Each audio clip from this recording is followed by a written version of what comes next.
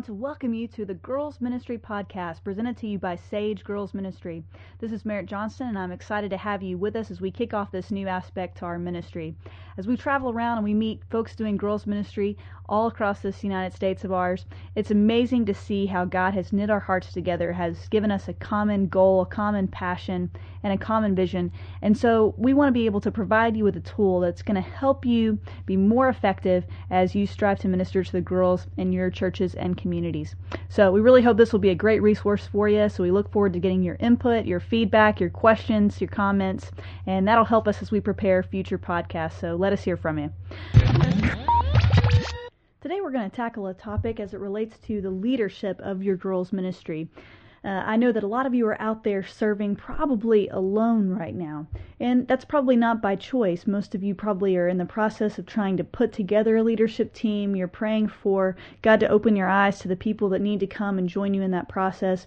But I think it's critical for us to be able to surround ourselves with people that can help us lead out in the area of girls ministry, and within any ministry for that matter. There are a couple of reasons why I believe this is so important.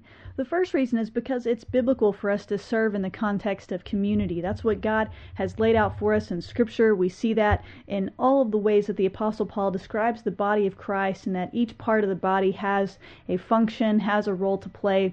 And so really within each of our ministries, there should be a sense of that body functioning and leading out in every aspect of the church and the service that it does for the body itself and also out within the community. But secondly, this is also critical for us because I believe it can prevent burnout. And if you've been serving in ministry for any length of time, undoubtedly you have had those moments when you have wanted to walk away, to quit, to just throw in the towel within ministry. And this is just going to happen to anyone if you've been serving in ministry for any length of time. But I believe we can prevent this epidemic of ministry burnout if we are serving within the context of community. If you know you have people serving alongside you, it can enable you and encourage you to press on and persevere in those times when you are struggling, when you want to give up. Just as Moses stood there and had them come and hold up his arms when he didn't feel like he could hold up his arms any longer. In the same way, having ourselves surrounded by a leadership team can give us that extra push, can hold up our arms in those moments when we are weak. And so I want to encourage you that you need to be developing a leadership team if you haven't already. For today's podcast, we're going to assume that you already have a leadership team, and we're going to focus in on some key things that you can do to be able to make sure that that leadership team is as effective as it possibly can be in striving to reach the girls in your church and community. And the first thing that I'm going to encourage you to do is to cast the vision clearly and often. I fear that when I sit down with many girls ministry teams across the United States, as I sit down and have conversations, it's difficult for anyone to pinpoint exactly what the vision and mission is of their girls ministry. And this may be something as simple as aligning with whatever the mission statement is of your church. Hopefully they have one. But if not, for you to sit down and be specific and intentional about outlining what it is that you are trying to accomplish within your girls ministry. For us in Sage, we have a very simple mission statement: to reach, teach, and train young women to impact their communities and the world with the love of Christ. So that's what we're trying to do. And that provides a framework for us that as we sit down to plan, if we brainstorm an idea and it does not help us to reach, teach, or train young women, then we're definitely not going to be involved in that. We get approached with a lot of different opportunities and a lot of different needs, but that doesn't mean that we are the ones that are called to meet each and every one of those needs. We do our best to respond to as many as we can, but those have to fall in line with what our mission and vision is. And so the same thing needs to be true for you. You have to have a clear-cut, defined vision for your ministry. And that's going to help you make effective decisions and be better stewards of your time and your resources as well. And so you can't just talk about this once a year. This has to be something that's communicated over and over and over again, that each and every member of your team is very clear about what your mission is and how they're striving to help fulfill that and accomplish that within your girls ministry. Secondly, I'm going to encourage you to believe in and empower each member of your team. And the reason why this is critical is because it's very easy for us sometimes to ask someone to come and serve alongside us. Maybe you asked a friend, someone that loves you, cares about you, and so they jumped on board this team. But then there's just a sense of loss as to what it is that you're truly asking them to do. So you have to believe in each member of your team, and you have to empower them to have a specific area of responsibility, a specific area to lead. And you have to encourage them to do so. And so for a lot of us that are leaders, that can be difficult for a number of reasons. For some of us, we don't want to be a burden to anyone. But if you have asked them to prayerfully consider this opportunity and the Spirit led them to serve with you, then you need to give them the opportunity to be obedient to what God has called them to do. It may be that you're scared of letting go of that responsibility. You're scared that that person is not going to fulfill the commitment, and the responsibility and the burden is going to come back upon you. And that is a risk that each and every one of us in leadership takes, and we have to be prepared to come in and to fill that void if a mistake happens or there's a lapse in leadership. But we have to be willing to take the risk to let them lead. And so that's my encouragement to you, that every single member of your team needs to have something that they are responsible for, something that they feel that sense of responsibility to lead. And you need to encourage them and empower them in that process. So the first thing, again, cast vision clearly and often. The second thing, believe in and empower each person to do their best for God. The next thing, learn constantly and be faithful to share that knowledge with your team. There are a lot of resources out there today, and so you have the opportunity to be able to fill yourself with lots of knowledge in ministry, and specifically in the area of girls ministry. And so you need to be acquiring knowledge constantly. You need to be reading constantly. And as you read through that material, as you sort through those resources, as the best rises to the top and you see what really has critical and crucial information, share that with your team.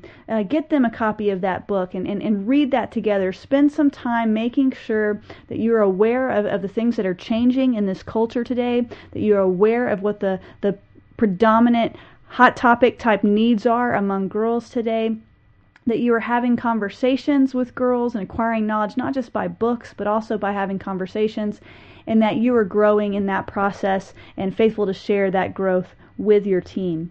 The next key step that I would tell you to take is to earn your team's trust by respecting their time.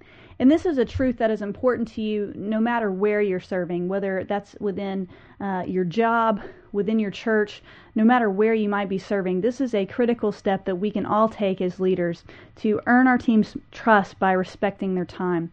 And this means that we have to be careful about planning meetings and making sure that they're efficient uses of everyone's time. If you are having to have constant meetings, then it's going to be difficult for you to see any kind of fruit or effectiveness from that. So really and truly, you need to try and restrict your team meetings to once a month to try and make sure that you are a good steward of your team members' time, and to make sure that you're being intentional in that time together, that you have a timed agenda, that you send that agenda out to your team ahead of time so that they can show up and be prepared for your discussion. And this is really going to make sure that you have an effective meeting. And I believe each and every one of your team members is going to repay the preparation that you have in making sure that the meeting runs smoothly and efficiently. They're going to repay that by showing up on time and showing up ready with good input, with good feedback for the discussion and the agenda items. Because the last thing that you want is for that person to have to call home meeting after meeting and say, hey, I'm sorry, this meeting's running long. We've been here for 3 hours, I know, but we're still only on the second bullet point. We've got 10 more items to discuss. You don't want to have those type of conversations result from your meetings. So make sure that they're effective meetings. So continue to earn your team's trust by respecting their time. The next thing that I would tell you is to hold your team members accountable and to speak the truth in love. And this is very, very difficult to do, but as it relates to accountability, we have a lack of accountability, I believe, in a lot of churches across the United States and around the world, that we fail to hold one another accountable to our commitments. And so what I would encourage you to do is to have a team member covenant, that when people agree to come and serve alongside you, that you have a document that they've had a chance to look over, to think over, to pray over, and then to sign, saying that they are going to commit to you, to serve with you, and to honor these commitments that are listed within this covenant. And I think it's also important that you can set some time frames, some time limits for that if you're asking them to serve for a year commitment. I think sometimes when we sign up to serve within a church position, we think we are signing up until our untimely end or until Jesus Christ returns. And so I think if we can set some parameters for people to say, I'm just asking you to serve for the next year, and then we have the opportunity to come back and see if this is something you want to continue doing, I think that's a much better option to present to someone than just a blanket position that extends into eternity.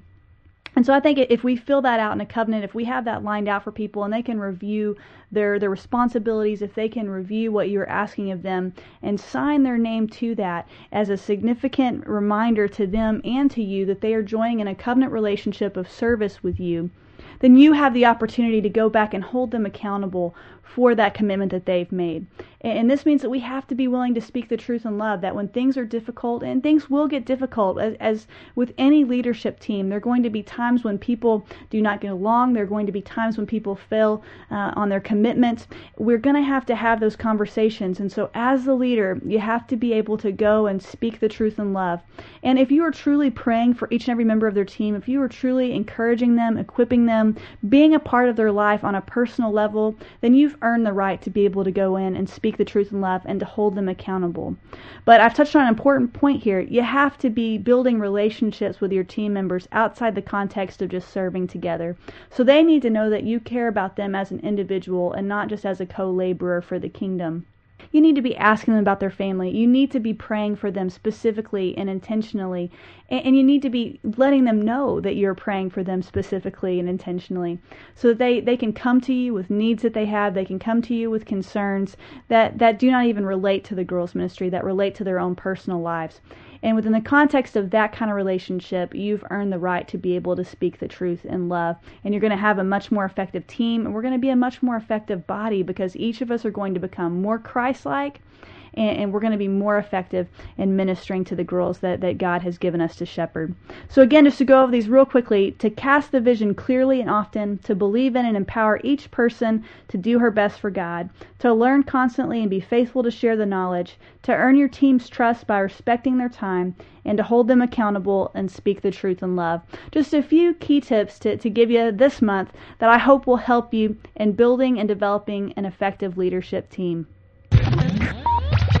We want to thank you for being part of our first ever Girls Ministry World podcast for all of you out there in the trenches doing girls ministry day in and day out. We truly hope this will be a great tool and resource for you as you strive to reach the girls in your church and community. If you want to contact us, we'd love to hear from you. So feel free to contact us with your questions, your comments, your feedback. You can reach us at our toll-free number, 1-866-623-4328. Again, that's 1-866-623-4328. Or you can also drop us a line. Our email is gmpodcast@sageministries.org. Again, gmpodcast@sageministries.org. We look forward to hearing from you and incorporating that feedback in next month's podcast.